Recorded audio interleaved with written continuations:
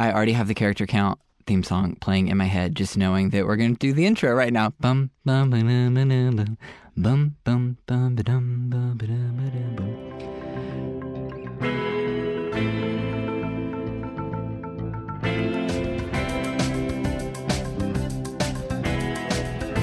Hello and welcome to Character Count by @TwitterBusiness.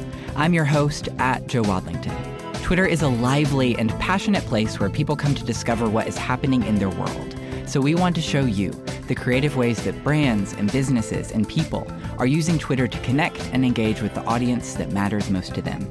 So each episode, I'm going to talk to the folks behind some standout advertising campaigns. Today, I'm talking to Chiara Redini.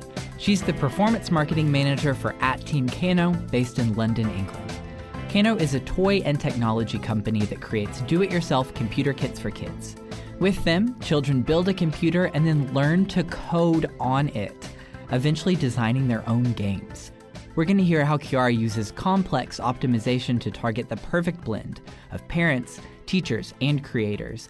And because Kano is now partnering with Harry Potter and Disney, she's going to talk about Wizarding School way more than I would have expected. Chiara, welcome to the show. Thank you. It's a pleasure to be here. Very excited about this conversation. Tell us, what does Kano do? So, Kano is a creative computing company. Our idea is to build your own computers, literally assemble it, create it, and use it to learn to code and take a first step into creating technology. So instead of playing games, why not creating your own games and apps and hacking them and unleash your creativity on it? Yeah, and these computers are really attractive as well. As a child of the 80s, 90s, I love the aesthetic of the clear plastic filled with all the colorful wiring, and that's exactly what these kids have their hands on now. Yes, but at the same time, there's a story behind colors, and there's a story behind, like, you know, the USB port versus like a Raspberry Pi. And we try to deliver this whole experience of building and creating and owning your own technology with our products.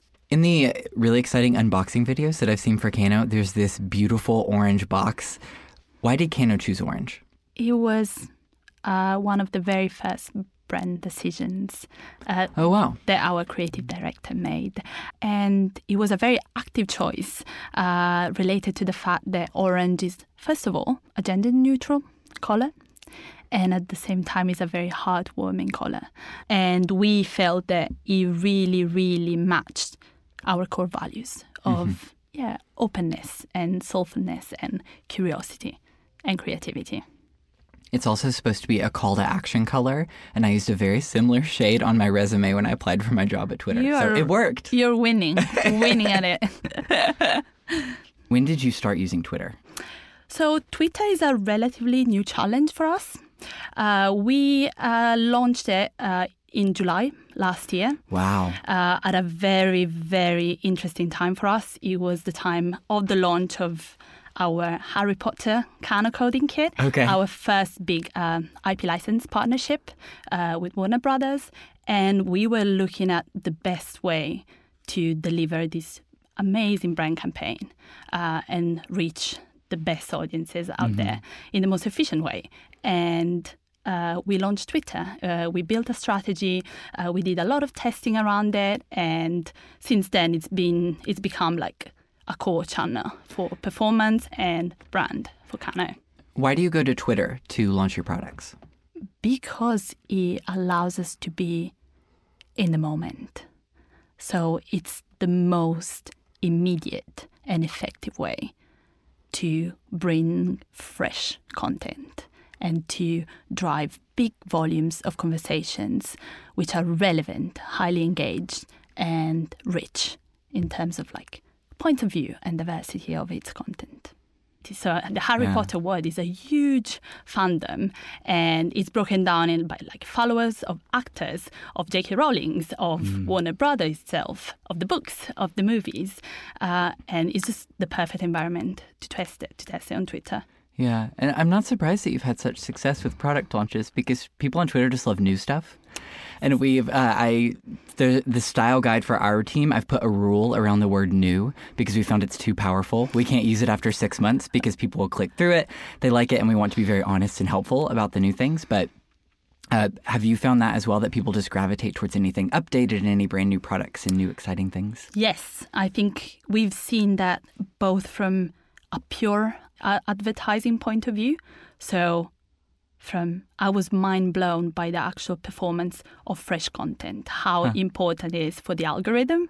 And at the same time, from a user side and reach side, we've seen incredible spikes just during the weeks or days around big product launches. So on the wave of like a big PR campaign, a big launch campaign with big partnerships.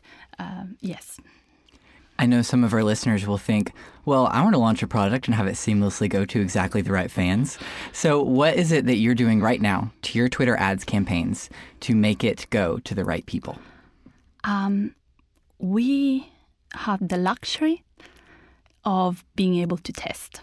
So we have a very test and learn driven approach to channels because we have so much to learn. So what we're currently doing is testing how audiences respond to different messaging and different product. Because, of course, there's an amazing potential, for example, of cross-selling. So some people will become part of the Kano universe just from hearing about Harry Potter and then will buy a Kano kit. And then some other people will be like loyal Kano customers since our Kickstarter campaign, and then will also buy into the Harry Potter and Star Wars product because of it. So we need to test a lot how these overlapping audiences respond to different products and to different messaging. And when you say testing audiences, you mean the micro communities on Twitter that you're targeting at different times and overlapping? Yeah. So we try and build let's say a block of communities of relevant interests or behaviors or demographic data. So, of course, there's like huge Harry Potter fandom audiences, but within these sub-communities, there are so many different layers of it. So imagine people who have only watched the movies and people that only love the books and people who love Snape and would just definitely belong to a Slytherin house. And we of course, it's a hard balance to strike, granularity versus reach. But we try to be as efficient as possible by breaking down and testing and learning how each sub-community responds to it. I would agree that your campaigns get extremely granular. I was really impressed when I looked at the back end of your campaign dashboard and saw how many very slightly different campaigns that you have right there. So I would love, especially because I'm always a writer at heart, to ask you questions about the copy you use. And how do you figure out what's the best? Because I am seeing some things where you will have an ad and it will have a percentage on it, like 30% off. And then you'll have one that says $50 off. And then you'll have one that says buy within the next 12 hours. And then you'll have another one that's 24. And so please tell me why you're doing that and what have you seen that is the most effective? So that's a tactic.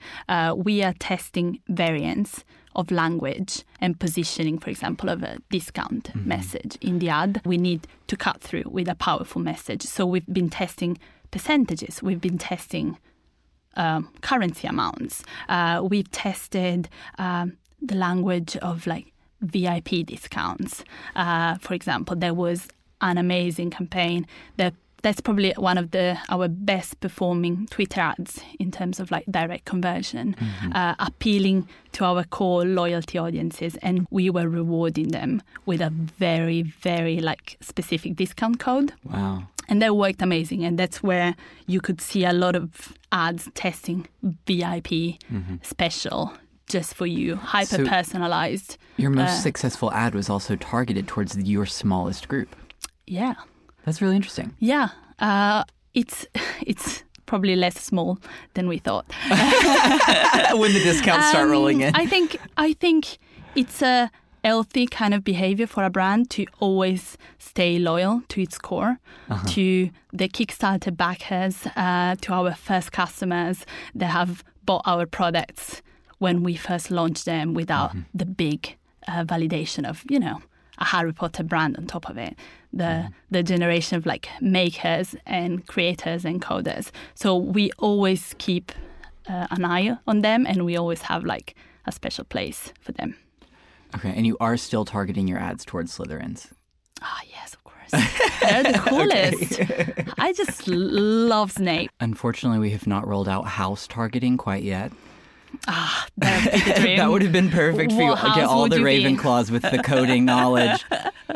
And then after the Harry Potter product launch, you were targeting who? We are still targeting them, and we've added new layers of audiences of Harry Potter fans around the world that had never heard about learning to code and coding kits. And we're striving to find that perfect audience overlap and interest overlap. And that's where Twitter comes into play in our product launch strategies. Mm-hmm. And it's interesting that you said a creative computing company as opposed to we're a toy company, because when I look at the images, they're so colorful. They look like they're having so much fun. And yet you're saying, oh, yes, we have a USB port included in this. And so I know you're not trying to go head to head with a doll, an action figure, a USB port. But tell me more about how you position Kano. So the category conversation is a really interesting one for us, and it's actually a very challenging one. And it's very market specific. So to give you an example, the US, it's very familiar with the STEM toy, science, technology, engineering, and maths toys, so learning toys. Whereas markets like the UK and some other European markets are less familiar with like engineering education. And because of that, and because of the very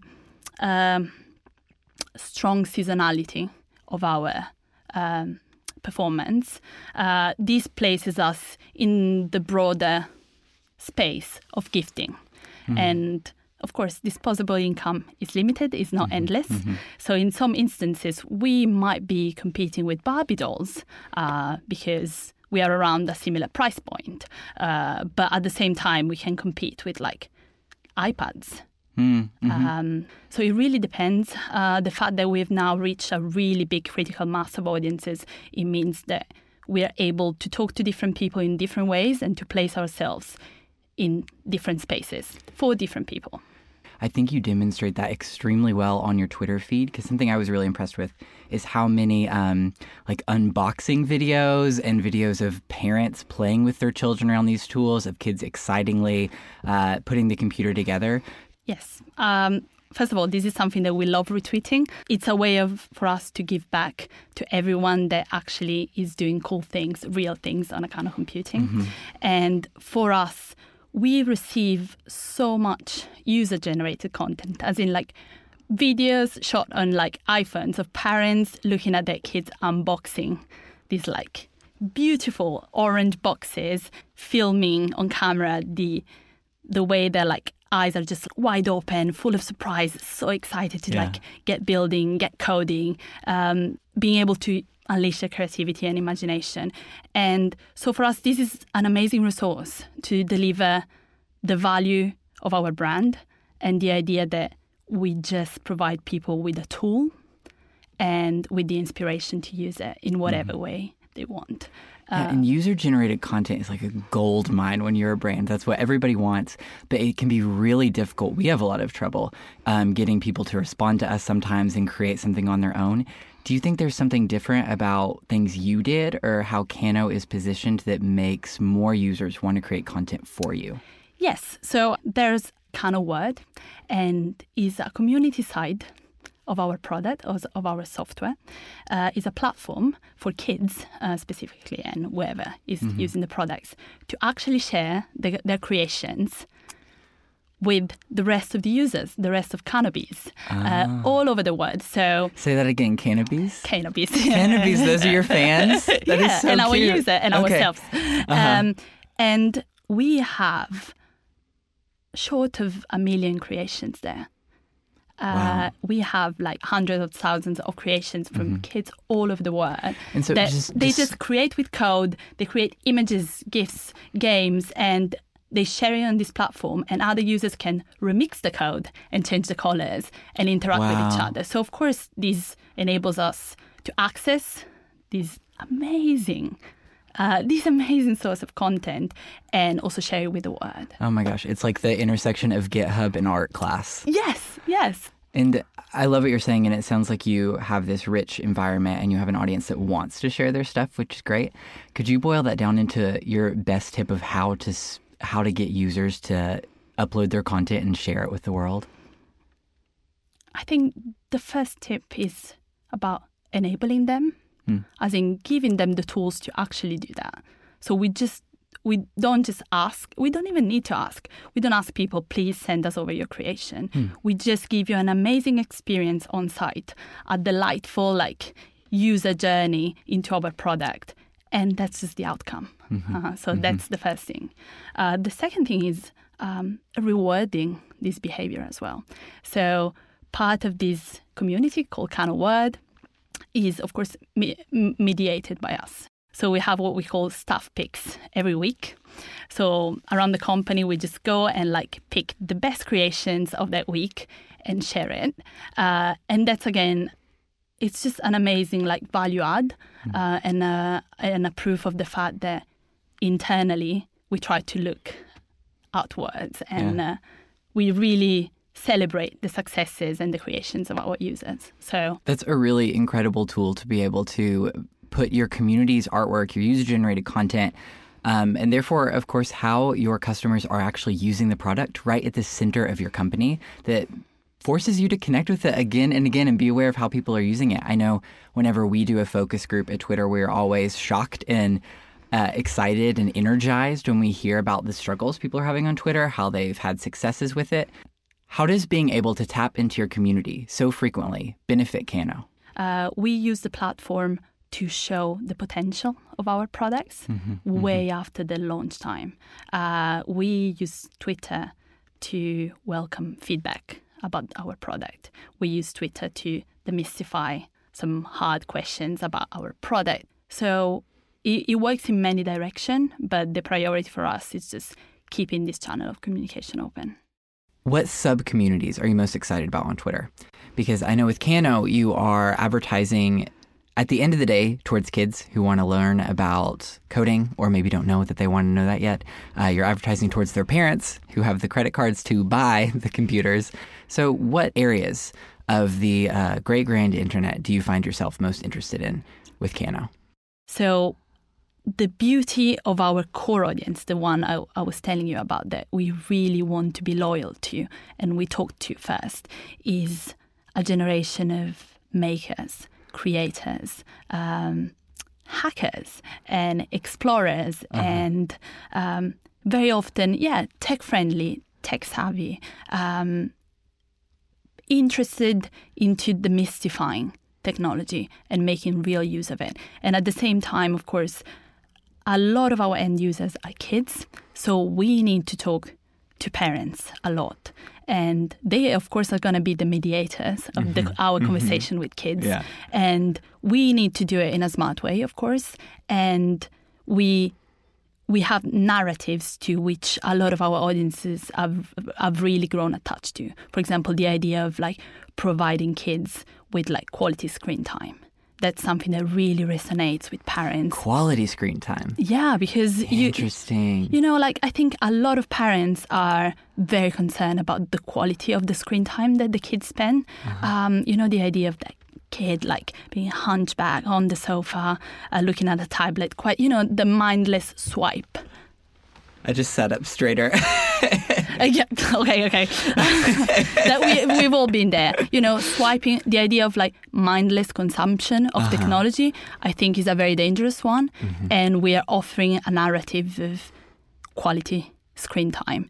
And that really resonates well, not just with our parents' audiences, but also with our huge audience of educators.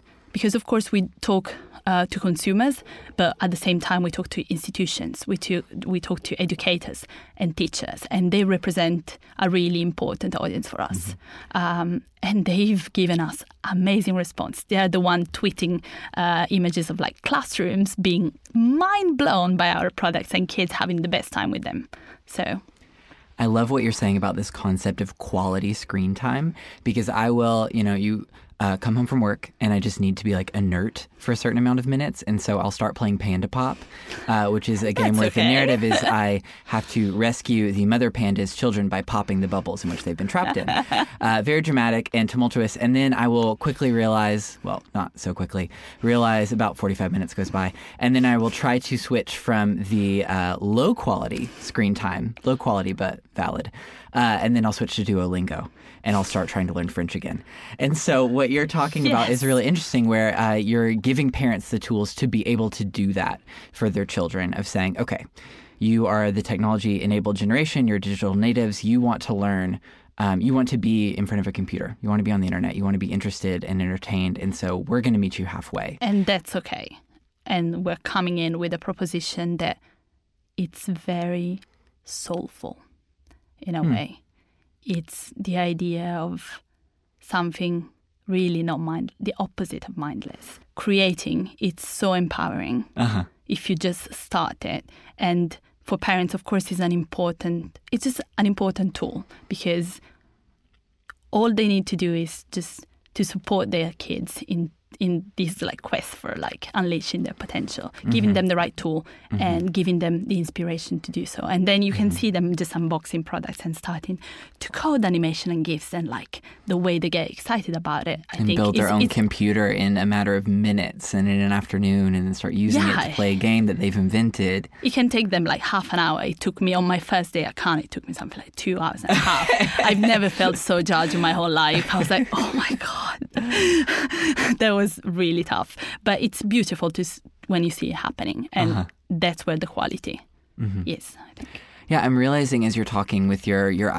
platonic ideal of a targeted audience, and you're having to layer teachers and scientists and tech enthusiasts and parents and children and toy companies, and through all of it, you're trying to create this like kaleidoscope and actually target a new category. You're trying to create a new category that doesn't exist yet, but with Kano, you want to focus and foster this new generation of technologists. Yeah, so that sounds like a big mission when you say it out loud. That's the plan. That's our idea of being a new kind of computing company. Our idea of demystifying what's inside these boxes that we carry in our pockets and we type on the whole day. And they are currently controlled and like planned for by the 1% of the 1% in the world. And we just want to bring this knowledge to everyone and live by it, by our values of openness and curiosity. That's such an exciting product, and it sounds like you all move very quickly at Kano. Are there other product launches that are on the horizon that you're especially excited about? Yes. Yes. Your body language completely changed. I'm really so excited, but at the same time, I know I can't disclose so much right now. But something I can say is that we are working with Disney, and we are working towards a product launch featuring Star Wars. So that's going to be the big news of this year. I really can't say anything more about it, but we are so thrilled. The Harry Potter experience was just amazing and full of learnings. And we're now going to be working with a brand that has even a wider reach in the world. And we are trying to make these not a Star Wars only experience, the same as we did with Harry Potter. We're not manufacturing a Harry Potter toy or a Star Wars toy. We are taking people on a Star Wars journey in a Kano environment, in a very Kano driven way. What color lightsaber would Kano have? You shook your finger at me. You can pick any color. It's okay.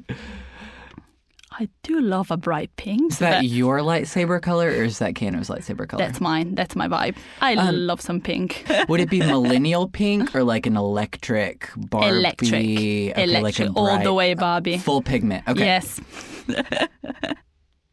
What Hogwarts house would Kano be in? Controversial. Actually, I think Kano would be Hogwarts in this situation. Okay, tell me more. Our organization has an incredible diversity of talents and personalities. And I think when we jumped onto the Harry Potter franchise idea, we really found a similarity between the word of coding and magic, that kind of an accessible word that very few people can understand, and that we really want to demystify and open to the world. And I think Hogwarts, in that beautiful educational mission, is the closest thing to Kano. What house would you be in? I love Slytherin. You're ambitious. I am ambitious. Not afraid of admitting that. I would be a Gryffindor because I never shut up.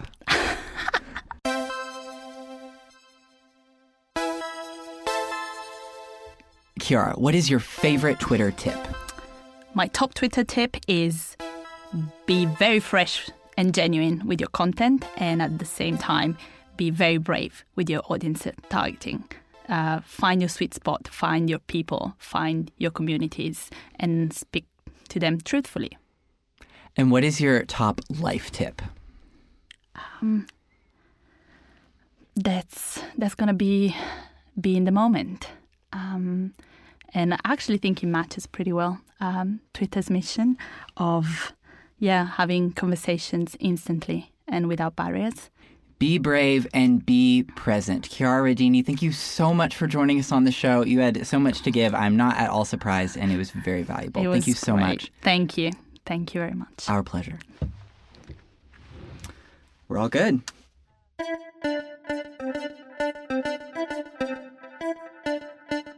So it's inspiring to hear the creative ways you can use Twitter ads to find the audience that matters most to you.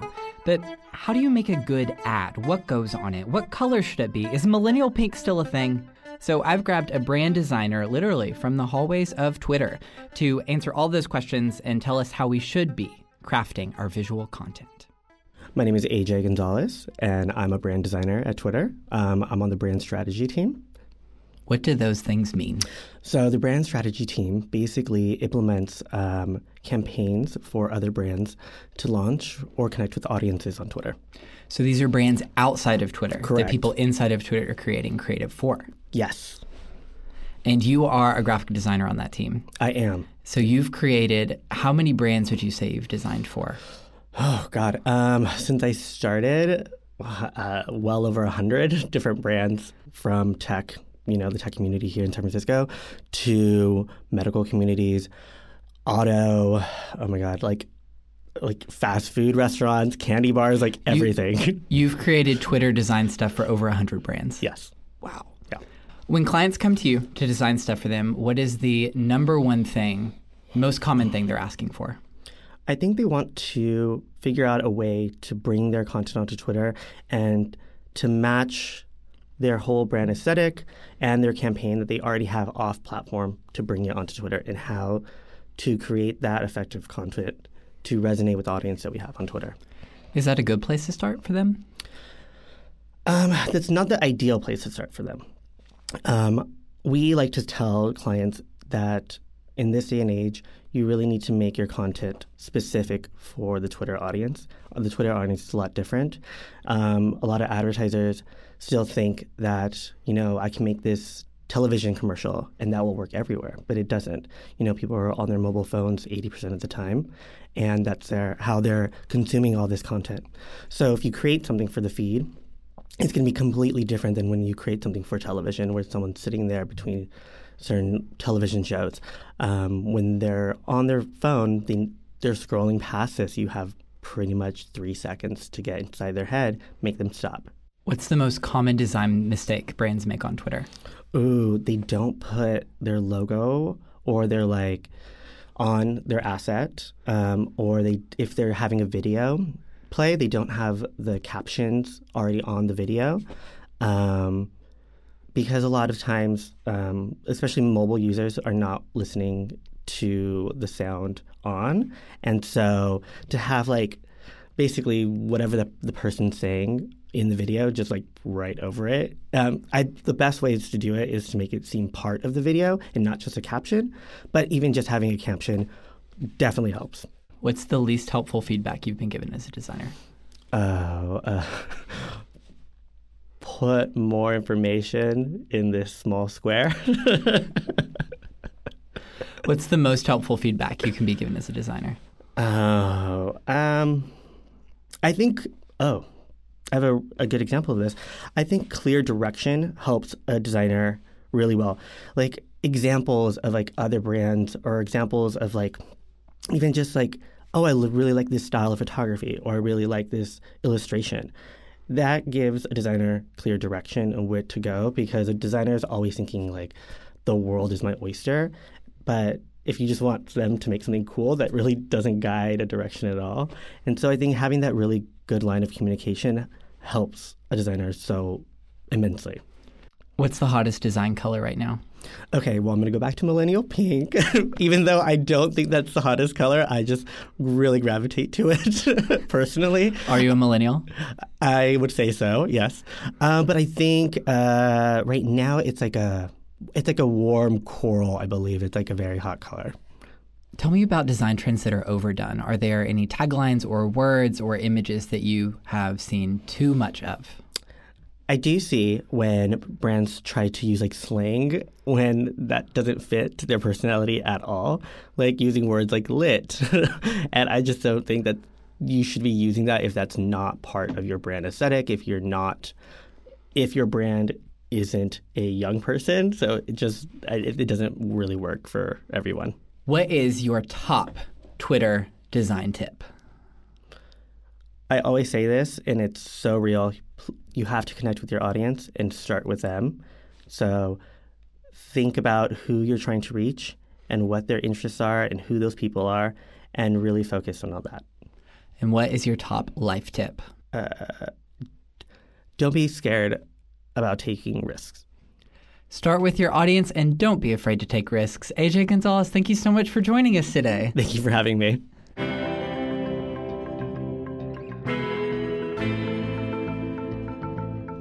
Character Count is a production of Pod People for @Twitter Business.